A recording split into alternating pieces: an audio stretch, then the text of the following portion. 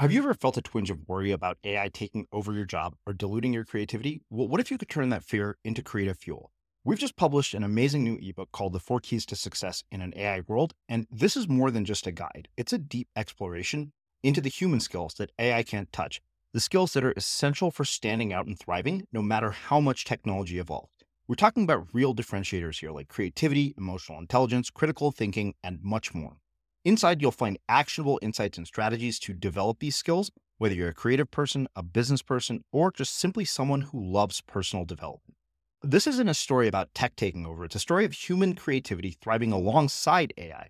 Picture this, AI as your creative co-pilot, not just as a tool, but a collaborator that enhances your unique human skills. The 4 Keys ebook will show you exactly how to do that and view AI in a new way that empowers you instead of overshadows you. Transform your creative potential today. Head over to unmistakablecreative.com/4keys. Use the number 4, KEYS. That's unmistakablecreative.com/4keys and download your free copy.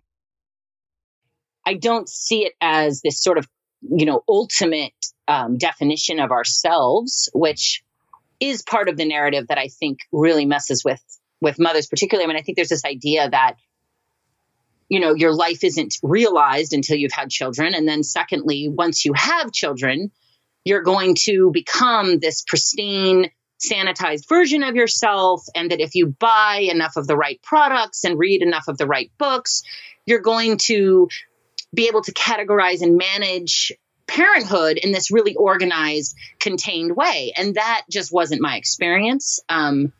My experience was I'm the same asshole now that I was before. And I'm the same, I've got the same flaws. I'm the same. I've got the same interests. I wasn't erased when I became a mother. I don't find it infinitely fulfilling.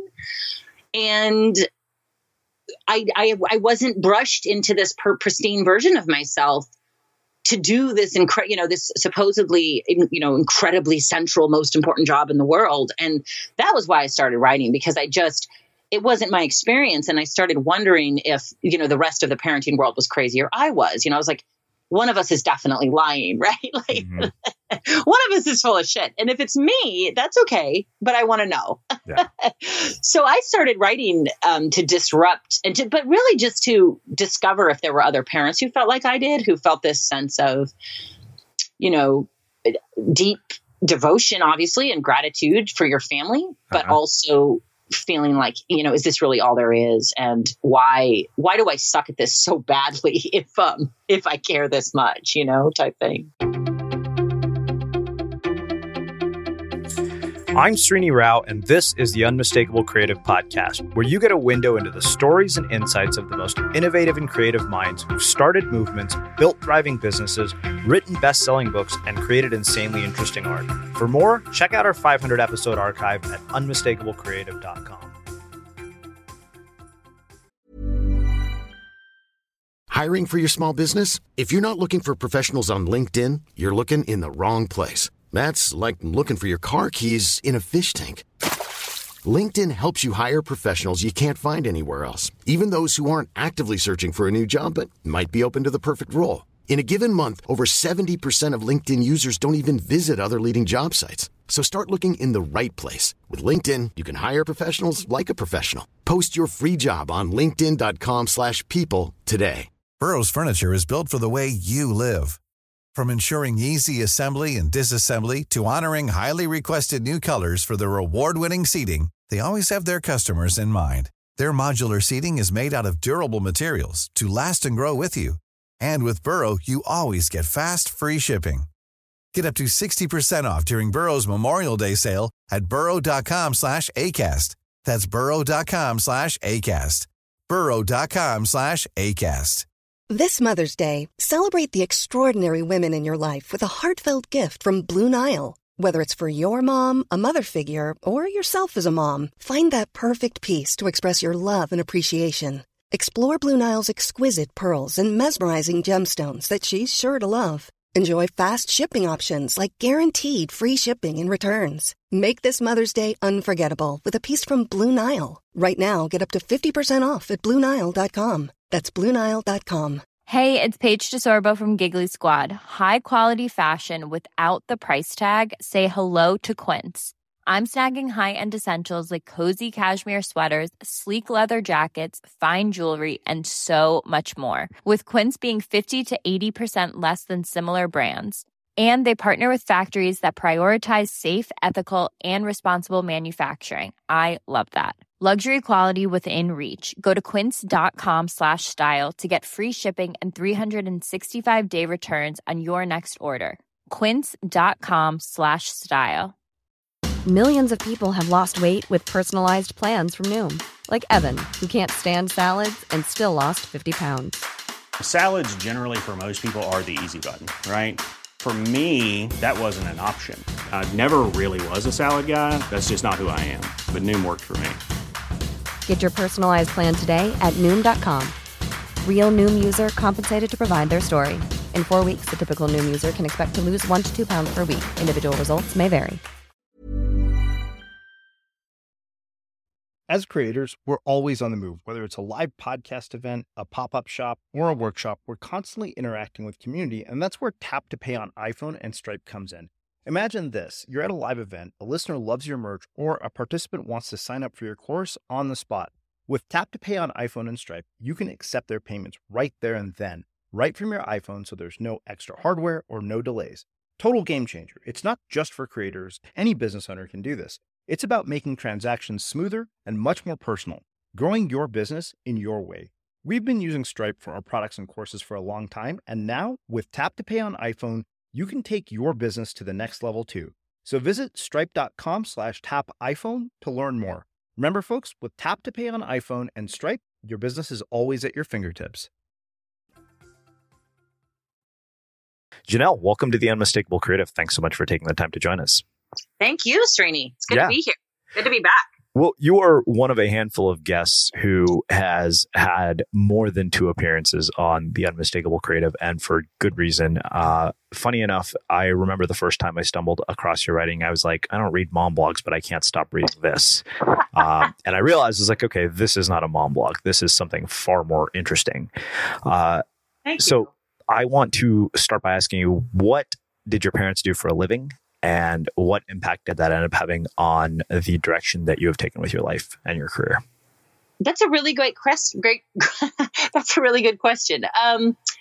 My dad worked. So my grandmother started she was the first female editor of the University of Washington newspaper in the 50s. And then when she graduated, she bought and edited local newspapers. So she started in an unincorporated country town out way in Northern California in Lake County.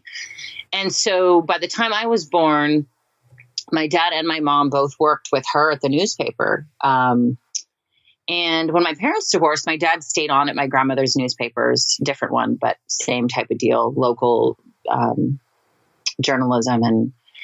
And my mom was this sort of hustling renegade, entrepreneur, single mother, taking care of her 2 children, but refusing to go into like a cubicle job or something that would take her away. She was fiercely insistent on her own independence, despite being a single mother and very poor. And so she started her own little travel magazine in Central California and kind of hustled with that. And then she ended up, but she'd get all these side jobs. She'd do these like junkets to Reno for gamblers. And she worked at a knife store in the mall for a while.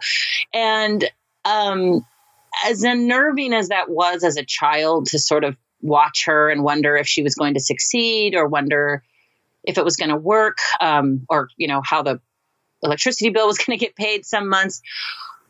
I really learned from her more than anything, this idea that if you want something, you just go do it, even if it doesn't make a lot of sense, and that you really can define your own life in terms of how you make money. And there's a huge risk involved in that, and that it may not be for everyone. And there will definitely be terrifying moments of how the hell are we going to pay this bill? But it was the freedom that she had that really resonated with me and stayed with me. The sense of, you just go out and do your best to do it, no matter how sort of little sense it makes. If it means that much to you to define your economic life in those terms. And I'm not trying to say that, everyone should go out and do that or can. I mean, I understand people who are working jobs they hate to survive. That's not what I'm saying. But she was just unwilling to do that, for better or worse. And that taught me a lot about the role of that risk taking and just carving your own way despite what society defines for you. Mm-hmm. How do you develop a tolerance for risk and make a sort of a path of your own choosing, despite sort of having deeply embedded social programming that is based on what society defines for you? Well, I mean, to be quite honest with you, the only reason I can do it is because I have a partner. I mean, I have 4 children, right? Yeah. I mean, I couldn't do this. I couldn't have made a lot of the choices I made as a writer if he weren't there. Just because, 4 kids, we can't, what are we going to do? I mean, you've got to keep a head over their, keep a roof over their heads and keep food in their stomachs. But in terms of beyond that, how I've been willing to accept the risk of, I quit my job. I quit teaching to pursue writing, which really didn't make a lot of sense in the economic context of my life. And it was a big risk. I mean, but the way I managed that was simply that I think that sometimes you have to just pull the plug to have the courage to do it. Mm-hmm. Does that make sense? I think we all want to see the path before we take the step, I want to see my next job. I hate my current job. I know that it's bullshit.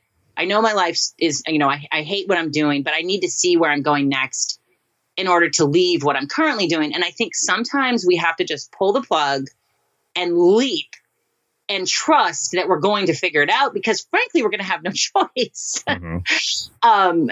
And that was sort of what I did. Yeah. Just because I think sometimes it's just too, well, we can spend our whole lives sitting and waiting for the path to materialize. And it often doesn't until that fire of necessity is underneath us. Does that make sense? Yeah, it definitely does. It's interesting that you brought up, sort of having the parents involved in journalism of all things and a newspaper, which I think makes for sort of an interesting conversation given our current media environment and how polarizing and divisive it has become, because we have different versions of the truth based on the media that we consume. Exactly. And I think that, to me, one of the things that's fascinating about your work is that you are challenging sort of the cultural narrative of parenting. Mm-hmm. And so, what is the sort of standard media narrative of parenting, and what prompted you to challenge it? I think what I've observed, the standard narrative, particularly is associated with mothers, but and maybe it's the same with dads, although I think it is it's concentrated on motherhood, is this idea that, first of all, that having children is this really sort of sanctimonious, ultimately meaningful activity, which, I'll probably get killed for saying this, but I'm not sure I fully buy into that. I mean, I think that having children is as rewarding as any other life activity, in terms of if you really want it, and if you find value and meaningfulness in that. But I don't see it as this sort of, ultimate definition of ourselves, which is part of the narrative that I think really messes with mothers particularly. I think there's this idea that, your life isn't realized until you've had children. And then secondly, once you have children, you're going to become this pristine, sanitized version of yourself. And that if you buy enough of the right products and read enough of the right books, you're going to be able to categorize and manage parenthood in this really organized, contained way. And that just wasn't my experience. my experience was I'm the same asshole now that I was before. And I'm the same, I've got the same flaws. I've got the same interests. I wasn't erased when I became a mother. I don't find it infinitely fulfilling. And I wasn't brushed into this pristine version of myself to do this this supposedly, incredibly central, most important job in the world. And that was why I started writing, because it wasn't my experience. And I started wondering if, the rest of the parenting world was crazy or I was. I was like, one of us is definitely lying, right? Like, one of us is full of shit. And if it's me, that's okay, but I want to know. Yeah. So I started writing to disrupt but really just to discover if there were other parents who felt like I did, who felt this sense of, deep devotion, obviously, and gratitude for your family, but also feeling like, is this really all there is? And why do I suck at this so badly if I care this much, type thing. Do you think that having been exposed to journalism at such an early age, from having seen your grandmother and your parents, has had an impact on this? Yes, because my parents were always interested in discovering the truth of something more than they were sort of the tribal sides, right? So it was less about right and left, the politics, and more about what's the truth, how do we use some critical thinking to sift through this and discover what's actually going on. You know what I mean? Mm-hmm. Which I think is one of the things we're seeing right now, is that people aren't even looking at, I feel like there's a very limited desire on both sides, really, to examine, what's true, what's false, what's adding up, what's fake, and even if it disrupts or doesn't align with what you already believe, like this sort of devotion, dedication to discovering the truth, whether or not it aligns with what you want it to be, what you have already decided it to be. Mm-hmm. That sort of just research and journalistic way of looking at the world. You know what I mean? Yeah. Well, it's interesting you say that. A couple of nights ago, I was watching this documentary on Vice News, and they do some really interesting documentaries on HBO. And they were actually, it was a documentary about a border town in Arizona. And I got to see a side of this story about, putting up a border wall or protecting the border from a side that I've never seen it from before, from people who are very much in support of this idea. And, for the longest time, I thought this idea is nonsense. It's completely insane. But when I saw the story of, by the way, our borders are being overrun by people who are bringing in drugs, literally, and the thing is that you've got very minimal border guard protection. It's like, okay, you've got an army of drug cartel people and a small border guard. What are you going to do in that situation? And I don't agree with the notion of building a wall at all. Mm-hmm. But I suddenly had a much deeper understanding of why these people feel the way that they do. Exactly. And it's uncomfortable, right? Yeah, it's totally uncomfortable. I mean, I'm Indian. So for a minority to say, okay, I understand why these, initially I wrote them all off as just racist lunatics. But now when I got to see some of the downsides of what they're struggling with, I was like, okay, I don't agree with the point of view, but I understand it now. Exactly. And I think that that's really, really hard for people. I mean, it's hard for me. It's hard for everyone to go, because we construct this us versus them mentality, and to have to really examine, why are these things in existence beyond, that person is wrong, or mm-hmm. that person's just this or that, in these sort of broad brushstrokes. I think it's really difficult. Yeah. And, but I don't think we're going to make any progress until we start really looking at, where did this stuff come from? I mean, it didn't, none of this stuff that we're facing right now was developed in a vacuum. I mean, it didn't just pop up one day. I mean, this is years in the making. Yeah. Mm-hmm. And I mean, I get in a lot of trouble too. There's a section in my book where I talk about, I live next in a rather, okay. Briefly, I address this sort of elitism in certain, liberal circles, this sort of very wealthy, elitist, disconnected perspective. And some of my friends said, gosh, you're doing a reading in this town and you totally talk about, you make fun of this. And I said, well, yeah, because it's bullshit. Like, yeah, I'm on the left too, but I can also recognize that we've got problems. You know what I mean? Uh-huh. But it's like, it seems like we're not allowed to say, well, it's like we're not really allowed to look at the problems on our side, air quotes. Uh-huh. I remember that section of the book, specifically, you sort of comparing yourself to a mom who seemed sort of, to fit the mold of the perfect mom who participates in all the activities and all of that. And I remember that part of the book struck me so much because it was, it was comparing, your story to this very picture perfect story. Yeah, absolutely. Yeah. And that's part of that, that sort of disconnect that I'm trying to address is, this sort of polish that we put on mothers, particularly, I think, this sort of veneer to be perfect and to be sort of aligned politically in a certain way, and everything just becomes, I think it just becomes a little too oversimplified for me, I guess, is the point. So we're talking about truth here, and this is really kind of an interesting conversation to me. It's something that's been on my mind a lot because both of us in a lot of ways are media creators, and every one of us has the opportunity to create media. We all do to some degree, even with something as simple as what we choose to put in our Facebook status updates. And as somebody who creates media, I think we have an incredible responsibility, and also we hold something very delicate in our hands because people often will make decisions based on what they consume. Mm-hmm. How do you see us getting back to a place of truth in such a polarizing media environment as somebody who creates media that, for better or worse, is actually quite polarizing? True. Dang, that's a big question.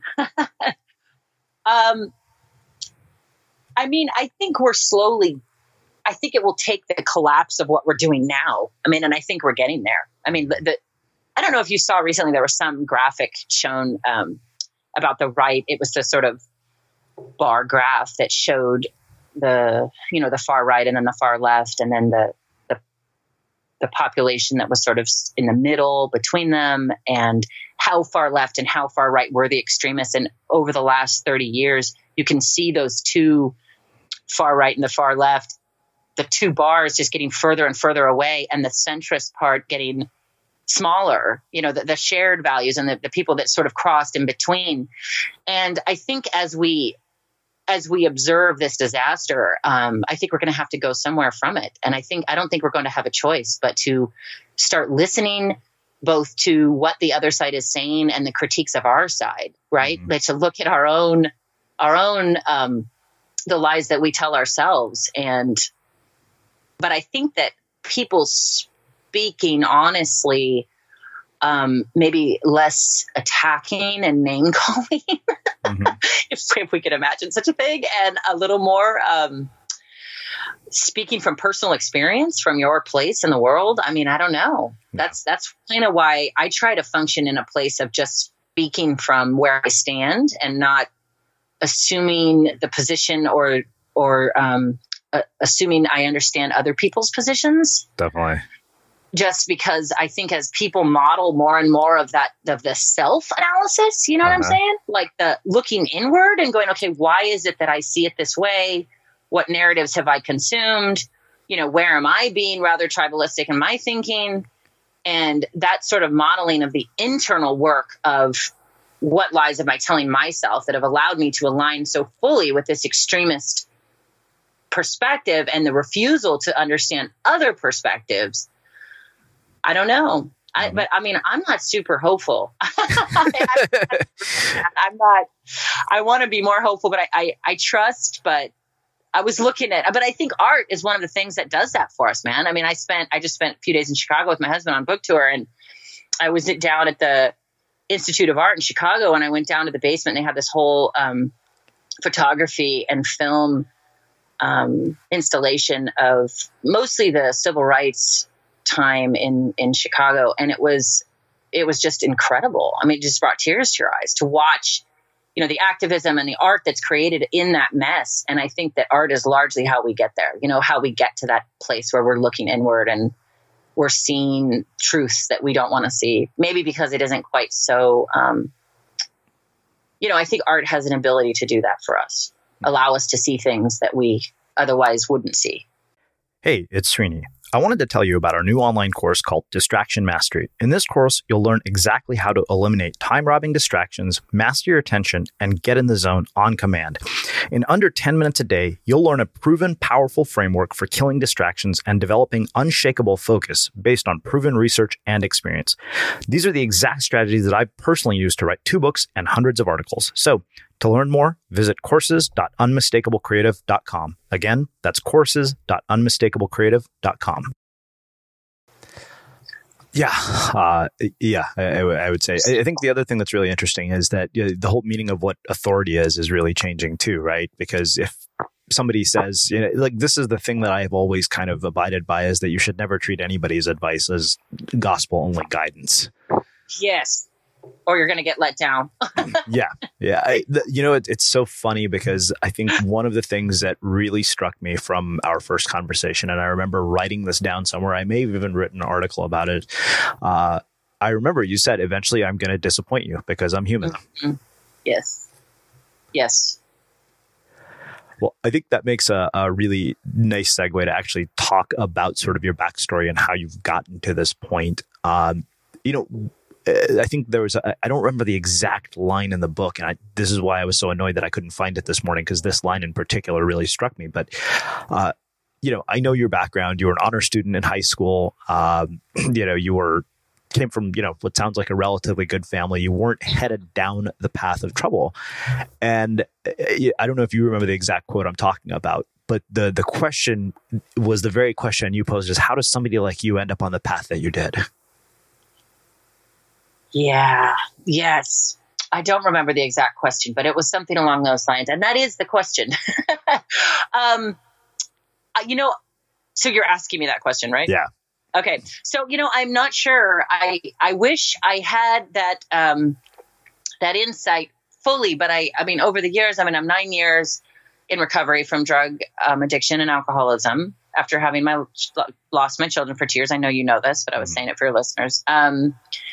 And, Srini, I think all I can really say about that is that I had these very staunch religious beliefs. I grew up at least partially in the Mormon church, kind of a long story, but I did go every week. My dad and family was not Mormon. My mom was a loose Mormon. I mean, she was LDS, but she was not particularly rigid about a lot of it. And so I had these very firm beliefs in God and morality and the way you're supposed to live.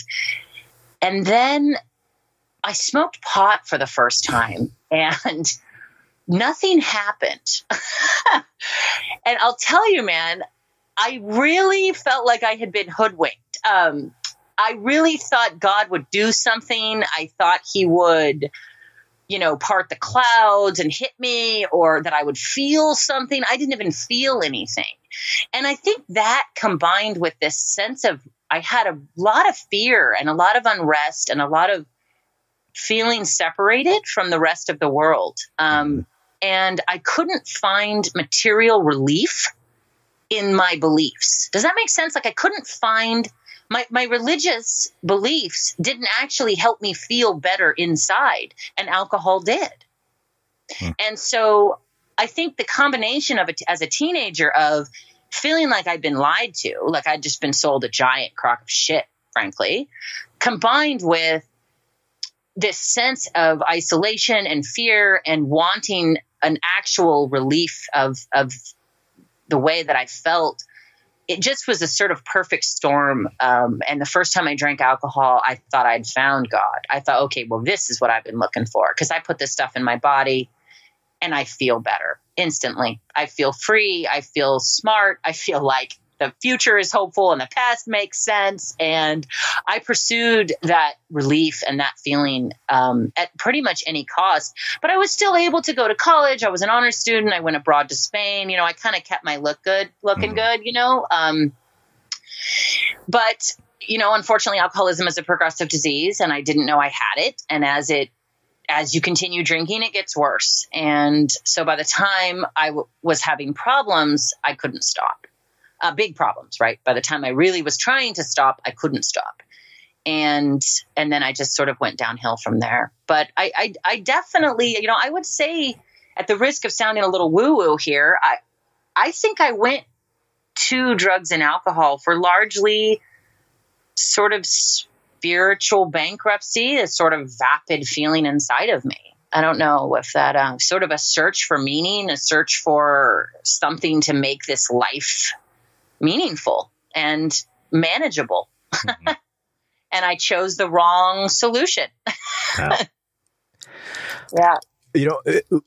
If I remember correctly from our last conversation, you said that your brother is a doctor who is very devout as a Mormon. Yeah. What has been the impact on the relationships in your life with both your mother and your siblings as a byproduct of this? I think the relationship with your kids is obvious, and we'll get into that. But let's talk about the relationship with your mother and your brother as a result of this. You mean of the book or my alcoholism? Of your alcoholism. And then we'll talk about the book as well.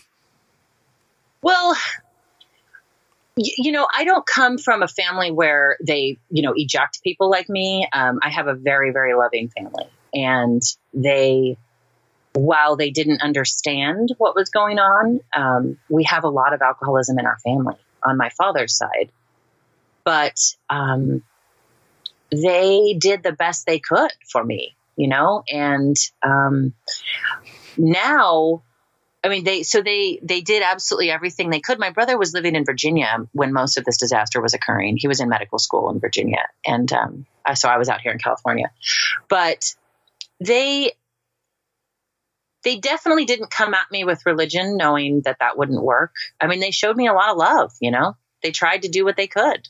Mm-hmm. Religion has never been used. They have never used religion as a weapon against me, which I realize is not every family, but I was lucky enough to have that. Mm. Did that answer your question? Oh, yeah. Yeah, definitely. Okay. Mom deserves the best, and there's no better place to shop for Mother's Day than Whole Foods Market. They're your destination for unbeatable savings, from premium gifts to show-stopping flowers and irresistible desserts. Start by saving 33% with Prime on all body care and candles. Then get a 15-stem bunch of tulips for just $9.99 each with Prime. Round out Mom's menu with festive rosé, irresistible berry chantilly cake, and more special treats. Come celebrate Mother's Day at Whole Foods Market. There's never been a faster or easier way to start your weight loss journey than with PlushCare. PlushCare accepts most insurance plans and gives you online access to board-certified physicians who can prescribe FDA-approved weight loss medications like Wegovy and Zepbound for those who qualify. Take charge of your health and speak with a board-certified physician about a weight loss plan that's right for you. Get started today at plushcare.com/weight-loss. That's plushcare.com/weight-loss. plushcare.com/weight-loss. I'm Sandra, and I'm just the professional your small business was looking for. But you didn't hire me because you didn't use LinkedIn Jobs. LinkedIn has professionals you can't find anywhere else, including those who aren't actively looking for a new job, but might be open to the perfect role, like me.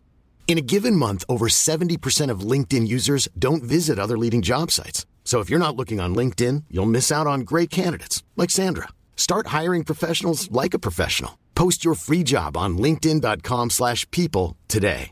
This is Paige, the co-host of Giggly Squad, and I want to tell you about a company that I've been loving, Olive & June. Olive & June gives you everything that you need for a salon-quality manicure in one box. And if you break it down, it really comes out to $2 a manicure, which is absolutely insane. It's also so easy to get salon-worthy nails at home with Olive & June. The difference between how your nails used to look when you did them yourself and now with the Mani system is a complete game changer. The best thing about Olive & June, too, is it's a quick dry. Dries in about 1 minute, lasts for 5 days, and full coverage in up to 1 to 2 coats. Visit oliveandjune.com/perfectmani20 for 20% off your first system. That's oliveandjune.com/perfectmani20 for 20% off your first system. Hey there, it's Michelle Norris. I'm host of a podcast called Your Mama's Kitchen. When I travel, I'm usually looking for a way to find a taste of home when I'm not at home. And one of the things I love to do when I am at home is entertain. And Airbnb allows me to do that. When I was in California recently, I rented a house that had a great kitchen. And when we were sitting around the table, we were all thinking, we're in someone else's house. Someone could be in all of our homes as well. If you have a home, but you're not always at home, you have an Airbnb. Your home might be worth more than you think. Find out how much at airbnb.com/host. Everyone knows therapy is great for solving problems, but getting therapy has its own problems too, like finding the right therapist, fitting into their schedule, and of course, the cost. Well, BetterHelp can solve those problems. It's totally online and built around your schedule. It's surprisingly affordable too. Connect with a credentialed therapist by phone, video, or online chat, all from the comfort of your home. Visit BetterHelp.com to learn more and save 10% on your first month. That's BetterHelp, H-E-L-P. So what was the low point? What was the thing that finally caused you to say, okay, this is enough? Well, you know, you would think it was when my mother showed up one day and took my children. I was not in a condition where I could take care of them. And I had lost my job because I had drug-induced schizophrenia. So I was out of my mind. And so I was unable to hold a job. I was not with my children. And I was desperately trying to get sober, in and out of rehabs, went to a mental institution. Couldn't do it. And none of those moments got me sober, which is so bizarre. You would think it would. But the reason it didn't is because alcohol was still working for me, in the sense of I could drink the alcohol and get that relief that I was describing earlier. And unfortunate news for anyone who's listening and still drinking alcoholically, someday alcohol will stop working for you. I'm sure you've all heard about that, right? That like someday the drug stops working and you are left in this horrible rat wheel, just this hamster wheel of chasing something that you used to know, and it never comes back. And, you know, Srini, I don't think I'll ever fully understand what happened to me that morning, but I had woken up one morning, it was March 5th, 2009, in my mother's house. I had weaseled my way back in. I was lying, saying I was sober, and I was not. I had managed to get, barely get my job back, but I was on my last legs there because I hadn't been showing up again. And I woke up that morning and I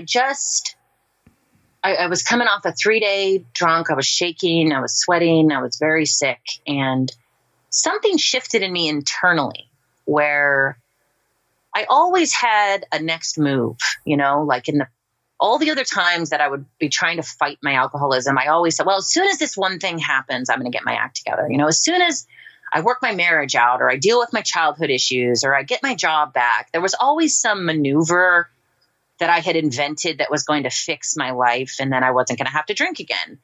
And, this rehab's going to fix me, or this psychiatrist is going to fix me. And it all failed. And that morning I ran out of ideas. And rather than having a next move or a way to fight it, I gave up the fight and I accepted that I was an alcoholic and that I was not able to drink. And at that moment, I became teachable. That was, my ego was crushed enough that people were able to help me. And that was the turning point for me. It was an internal shift. I wasn't even the lowest I had ever been materially. I was actually doing better off than I had in quite a long time. But it was an internal desperation and shift and surrender that took place that forced me to accept that I needed help and that I could not drink and that I needed people to teach me how to live as a sober human being. And I did not expect to be able to stay sober, to be quite honest with you. I never had in the past. Uh-huh. So it was interesting. I mean, I don't know in your experience, it's often the internal shift that has to take place in order for our lives to change. We can rearrange the externalities till the cows come home and it doesn't do shit, but something shifts inside of us and boom, we're a new person. You know what I mean? Uh-huh. Yeah. Do you remember making any decisions in that moment about how you would behave and choices you would make in your future? Other than not drinking, obviously. Well, I remember feeling like I always wanted things back in the past before that moment. I always wanted certain outcomes. You know, I wanted my kids back, or I wanted my husband back, or I wanted my job, or I wanted all of these things that were focused on me. And in that moment, you know, to be quite honest, I didn't want anything back. I wanted to be free. I wanted to live freely on this planet, and not be a servant to alcohol. And that was a huge shift. That was something I had never felt before, where the hustle was gone. And it's interesting because the language that we use so often with these things, you know, with things that are struggles that we're having, is often around fighting and battle, you know, fight the battle, fight the war, you know, beat this. And for me, it was more of a surrender when I started finding things changing for me. When I stopped fighting and I accepted the truth was when things started changing for me. And so that was the biggest shift for me, I think, was when I realized that I wasn't chasing something else anymore other than freedom, other than being able to, you know, live a day on the planet, not beholden and tied to this substance. Mm-hmm. So, yeah. Wow. So as somebody who's been through rehab, who has had a drug addiction problem, who has had an alcoholism problem, I can't help but ask you about your thoughts on our criminal justice system and the amount of people that are locked up for nonviolent drug offenses. So what was the question? I'm sorry. Can you ask me? I'm just wondering, you know, as somebody who's been through this, I am wondering what your opinion is on how many people we have locked up for nonviolent drug offenses. Oh, it's awful. It's ridiculous. It's utter nonsense. Because it doesn't solve the problem, right? We're treating a health problem like a criminal problem. I feel right. like. You're treating a health problem like a criminal problem. And that doesn't mean that people don't need to be held accountable. But when you have someone, an addict who is, you know, jocked a TV and didn't harm anyone, and you give them 10 years in prison, I mean, what are you, especially considering what we do to people when they get out of prison? What we do to their lives. I mean, I have friends who are sober. I have friends who've been sober for 20 years who were in prison for heroin, for stealing, you know, for possession or for stealing somebody's stuff. And they've been sober 20 years and are trying to, I have a friend who was recently, makes me get emotional. She was in and out of prison for years, and she grew up in a family with crack addicts. Her mother smoked crack with her for the first time when she was 10. That was the environment she grew up in. She was completely institutionalized in that rotating wheel of in and out of prison. She got sober about 18 years ago, and she recently got a job as a mail carrier. And it was 18 years she had to work to try to get a place that would hire her in spite of her criminal past. And when you think about that you're marred and you're scarred for life, and it doesn't matter. It doesn't matter if you get sober. It doesn't matter what you do. You still have to check that felon box. And and she was able to appeal to, the Postal Service hired her. And it was one of the proudest moments she's ever had. She called me just in tears and she's been a mail carrier now for years, and it's just fabulous. But it's like, my God, this woman turned her complete life around in a miraculous way and was never able to shed 15, 20 years that she lived that way.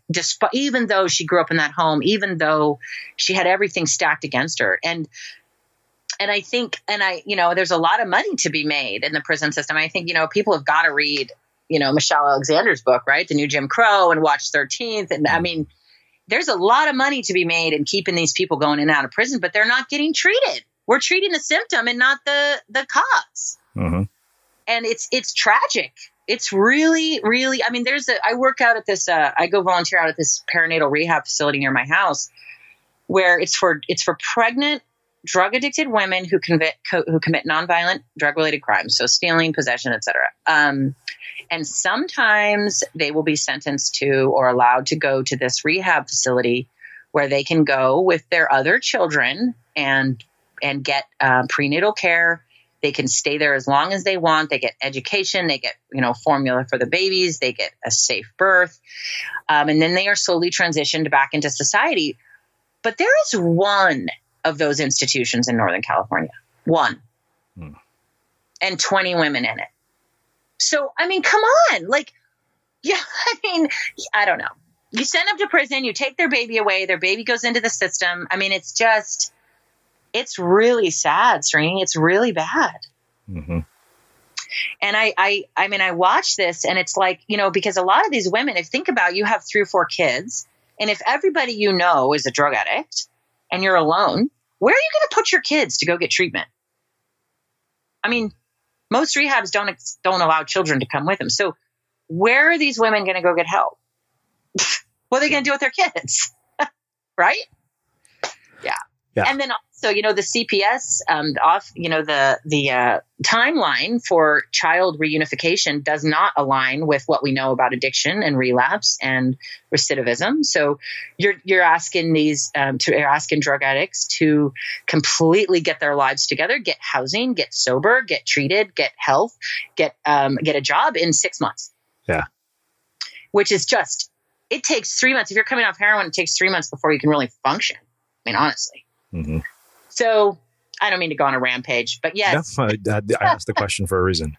Yeah. Were you ever scared that you would end up going further and further down this path and ending up in that situation? Absolutely. And I'm still scared of it. I mean, and honestly, Srini, the only difference between my outcomes and a lot of the outcomes of the people I'm talking about is class and race, right? Mm-hmm. So I came from a family that was able to send me to rehab. I came from a family where my mother was able to take my children. I am the color, my skin color is such that I can drive, I can be high or loaded and 2 o'clock in the morning in a bad neighborhood and the police escort me out of the neighborhood. That literally happened to me. Mm-hmm.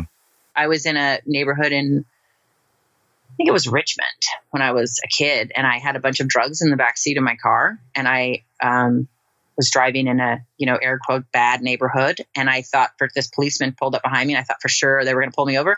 No. He was escorting me out.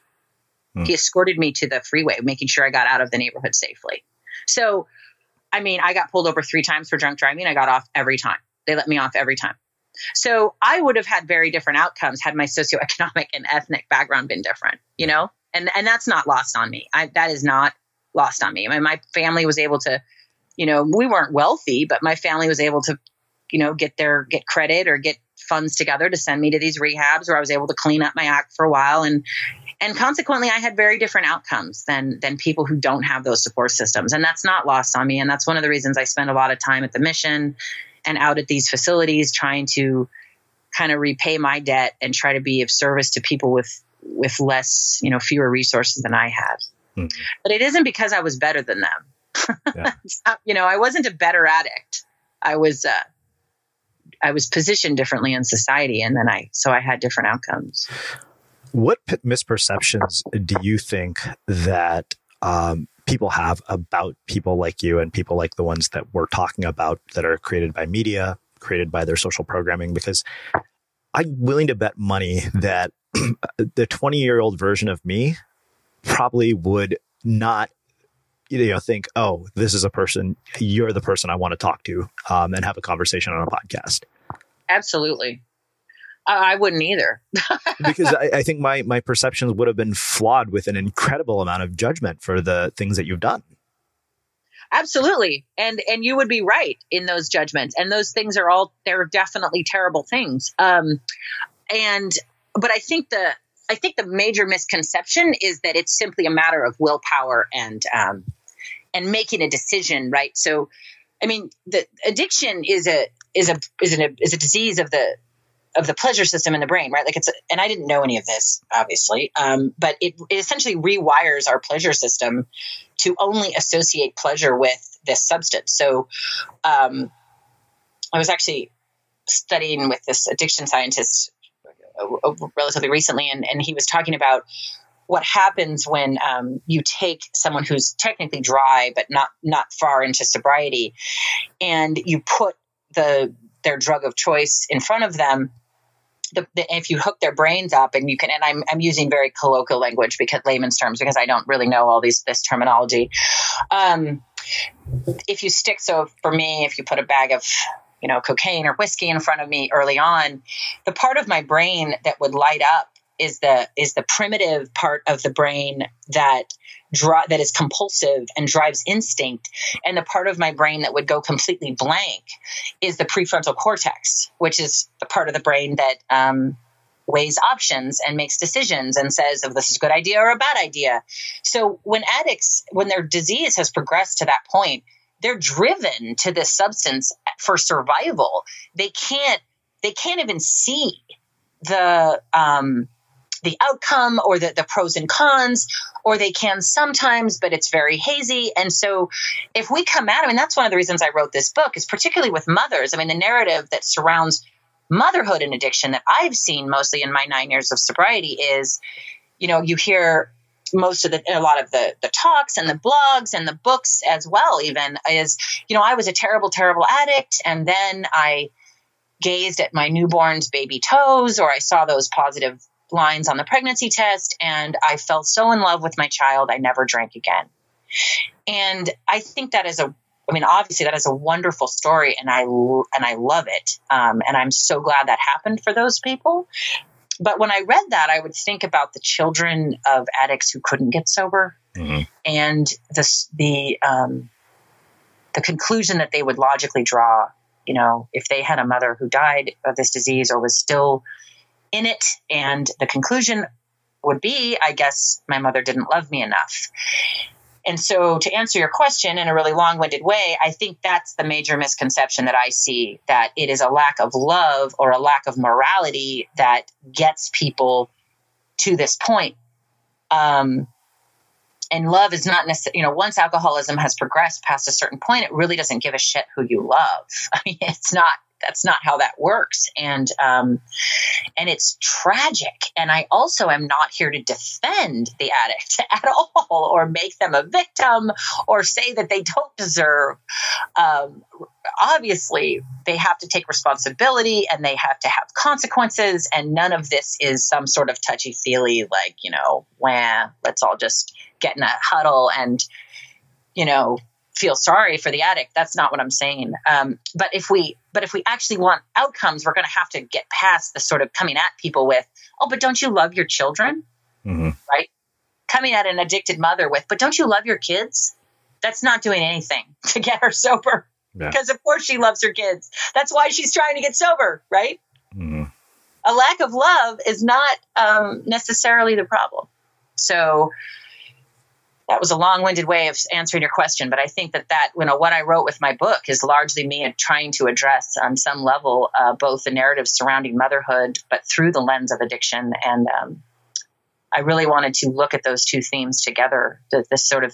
Because this juxtaposition of the disgusting nature of addiction and the things that we do, coupled with how deeply we can love our children, brought up a lot of questions for me in my own life, and I was exploring them in this book. Yeah. Where did the title come from? Because I remember thinking to the title, "I'm just happy to be here," and I thought, "Wow." I mean, it makes sense to me, but I'm wondering how you came up with it.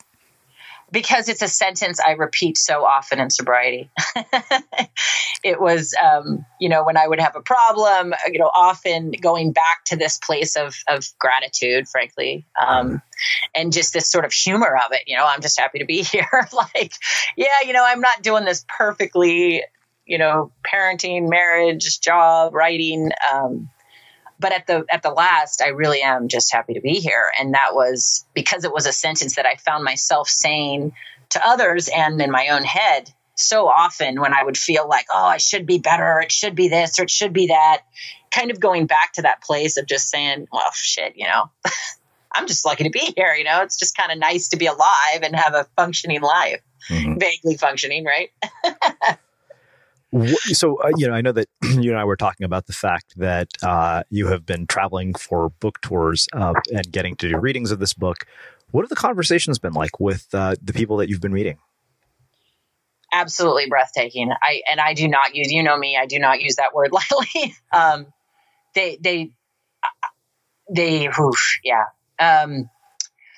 At every stop, there have been one or two or three people who have just walked up to me and started to talk and just not been able to talk, just started crying. And that's pretty spectacular. Both addicts or families of addicts, but also mothers who have just said, I see myself so clearly in this work. And that, I think, that's why we do this work, right? To be seen and to have other people see us and to have other people see themselves in us, that, me talking to the humanity in you and having that connection. That's why I write. And so to go around the country and the West Coast mostly and see that that's actually happening, that my work is hitting people kind of in that deep truth and their bones. That's why I wrote it. And I think that's why we do this work. It's incredibly rewarding and incredibly humbling, and it's an honor. Yeah. It's really blown me away, honestly. Yeah. And messages too, a lot of emails and Facebook messages and comments that have really taken my breath away. It's interesting because I think that really makes a nice segue to talking about what you and I were talking about before we hit record here, about this notion that you've created something with a great deal of emotional resonance. And at the same time, you have to kind of ignore the desire for it to be commercially successful. Oh, God. It's so fucking hard. I know, it's this incredible dissonance that I think a lot of authors feel. And I was reflecting on this the other day at a reading that I think sometimes we choose our work and sometimes our work chooses us. And this book definitely chose me. It was not a book I had envisioned writing. It was the book I wrote. It was the book that came out of me. Wow, that sounded like birth. And, frankly, I was a little terrified and low-key disappointed when I was like, oh, shit, I'm writing this book? Oh, no. Because I really could have written a book that was more in line with my blog, that was, comedy or, really, really, really funny. There's a lot of dark humor in the book, but of course, because I can't be any other way. But, I could have written a sort of tongue-in-cheek parenting guide or something sort of more mainstream that really, I think, that probably would have been more commercially successful, although I have no complaints with how this book is doing. And I'm incredibly flattered and honored for all of that. You definitely, there's a moment where you go, okay, I could definitely align with what's mainstream and what's probably the surefire thing, or I can take this riskier path and write something that's a little less universally accessible, or it's definitely going to get me hate mail. And that dissonance of trying to do your art while also trying to feed your family is a tough one. Every decision with the publisher, I felt like and they were wonderful, but I felt, this pull of, do I go with my gut or do I go with what's more marketable, right? Do I go with me or do I go with what's going to sell? And finding myself stuck in this place of being grateful for what we just talked about, these people coming to me and saying, oh my goodness, thank you so much for writing this. And then the next day I'm shifted into complete terror because I'm not selling enough books. Right. Mm-hmm. And how do we stay focused in that place? How do we stay centered in why are we doing our work? What brings my work? What makes this work meaningful? Is it analytics and data and numbers? Or is it the actual work itself and the connection with people? And going back and forth between those two realities is absolutely exhausting. And I had no idea it was going to be like this. Well, as I was telling you, I think that for me, I am wrestling with that dissonance in a way that I never have before, because the very message of my book is the antithesis of metrics and measurements, and everything we're doing is centered around what are we going to do to make this commercially successful? Oh my God. Yeah. So when when you have a message in the book that says this is not the way to approach it, right, and that's what you're doing the whole time, there is very much a lot of dissonance and bizarre paradoxes at play. Right. And you're like, and there's this sense of, who am I? What am I doing? I mean, but also, as we talked about, you want your work in front of people, right? I mean, why? We don't want to write in a vacuum. So how do we get the work in front of people? Well, we have to play the game. But can we play the game without losing ourselves? Can we play the game without losing our integrity, our sense of, disruption and wanting to resist a little bit, the everything we talked about, that super mainstream kind of resist those narratives, which your book is clearly going to do as you're talking about it. But yeah, how do we be in the system and disrupt the system at the same time? Yeah, it's a lot. Wow. But I think we just do. And I've read a lot of, I think Margaret Atwood wrote an essay in one of her books that I'm not going to be able to recall, her book on writing where she talks about this exact thing.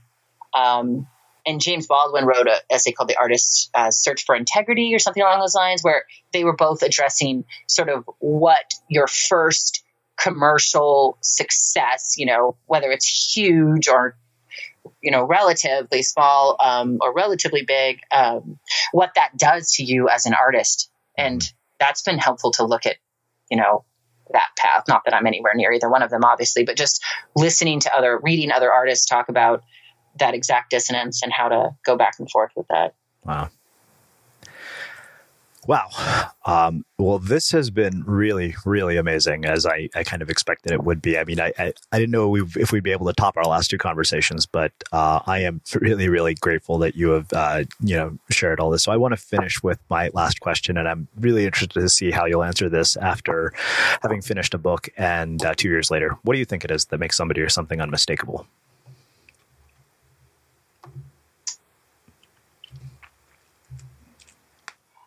I think it's the people who are willing to say the way they see it at whatever cost, for better or worse. And the longer I am in the internet world and saturated with the fake news and the so many people with this incredible polished narrative of, self-empowerment or the entrepreneurialism, repeating the same things over and over and over in every narrative, And so I maintain that the unmistakable people are the ones who just fucking say something else, whether they're right or wrong. And that's a huge part of this, right? Is that as soon as we speak up, we risk being wrong. We risk failing and we risk being wrong. And a lot of the people who are unmistakable, I would say, are wrong. We don't align, but are they unmistakable? Absolutely. Because they have planted themselves firmly on the ground and they're willing to speak. And I think that that's all we really have, when everything else is taken away and all the bullshit and all the fear and all the commercial success and money and this, it gets back to, am I speaking the truth as I see it?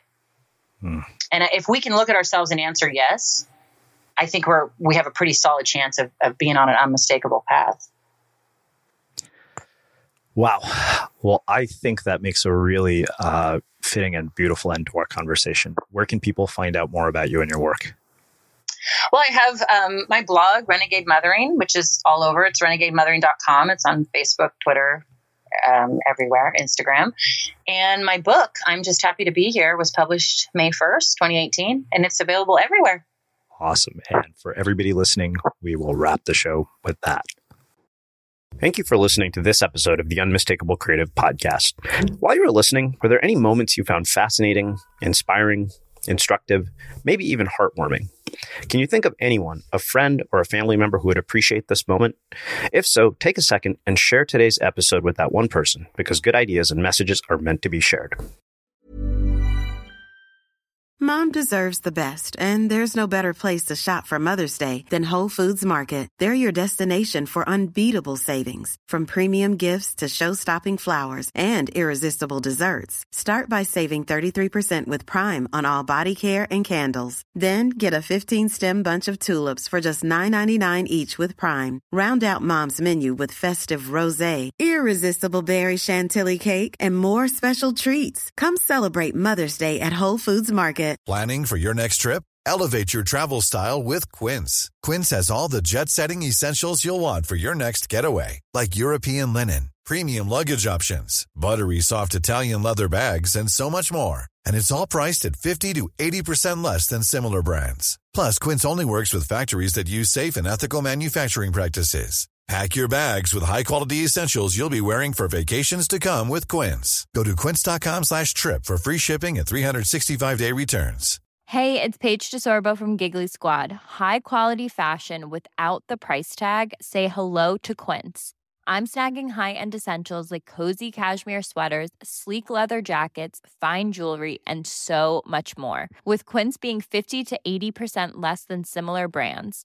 And they partner with factories that prioritize safe, ethical, and responsible manufacturing. I love that. Luxury quality within reach. Go to quince.com/style to get free shipping and 365-day returns on your next order.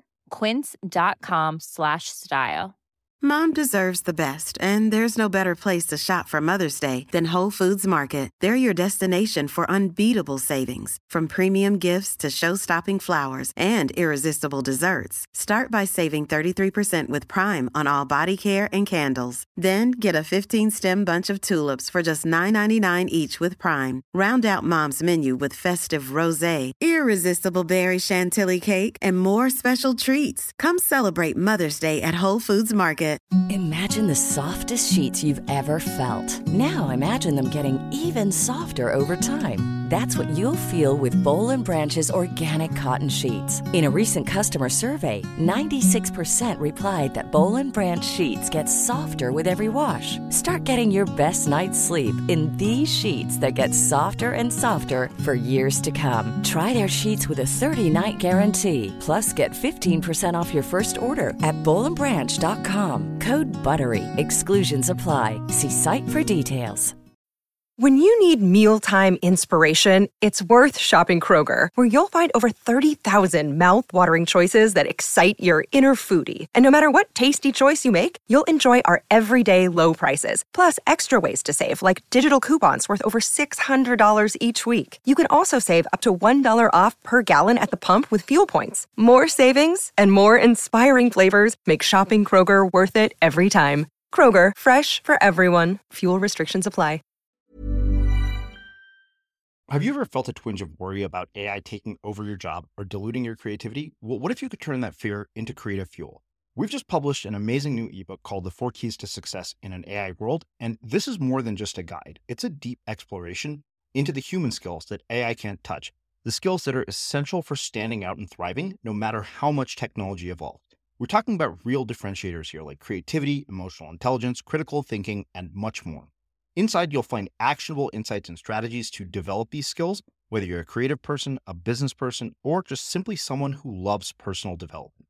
This isn't a story about tech taking over. It's a story of human creativity thriving alongside AI. Picture this, AI as your creative co-pilot, not just as a tool, but a collaborator that enhances your unique human skills. The 4 Keys ebook will show you exactly how to do that and view AI in a new way that empowers you instead of overshadows you. Transform your creative potential today. Head over to unmistakablecreative.com/4keys. Use the number 4, KEYS. That's unmistakablecreative.com/4keys and download your free copy.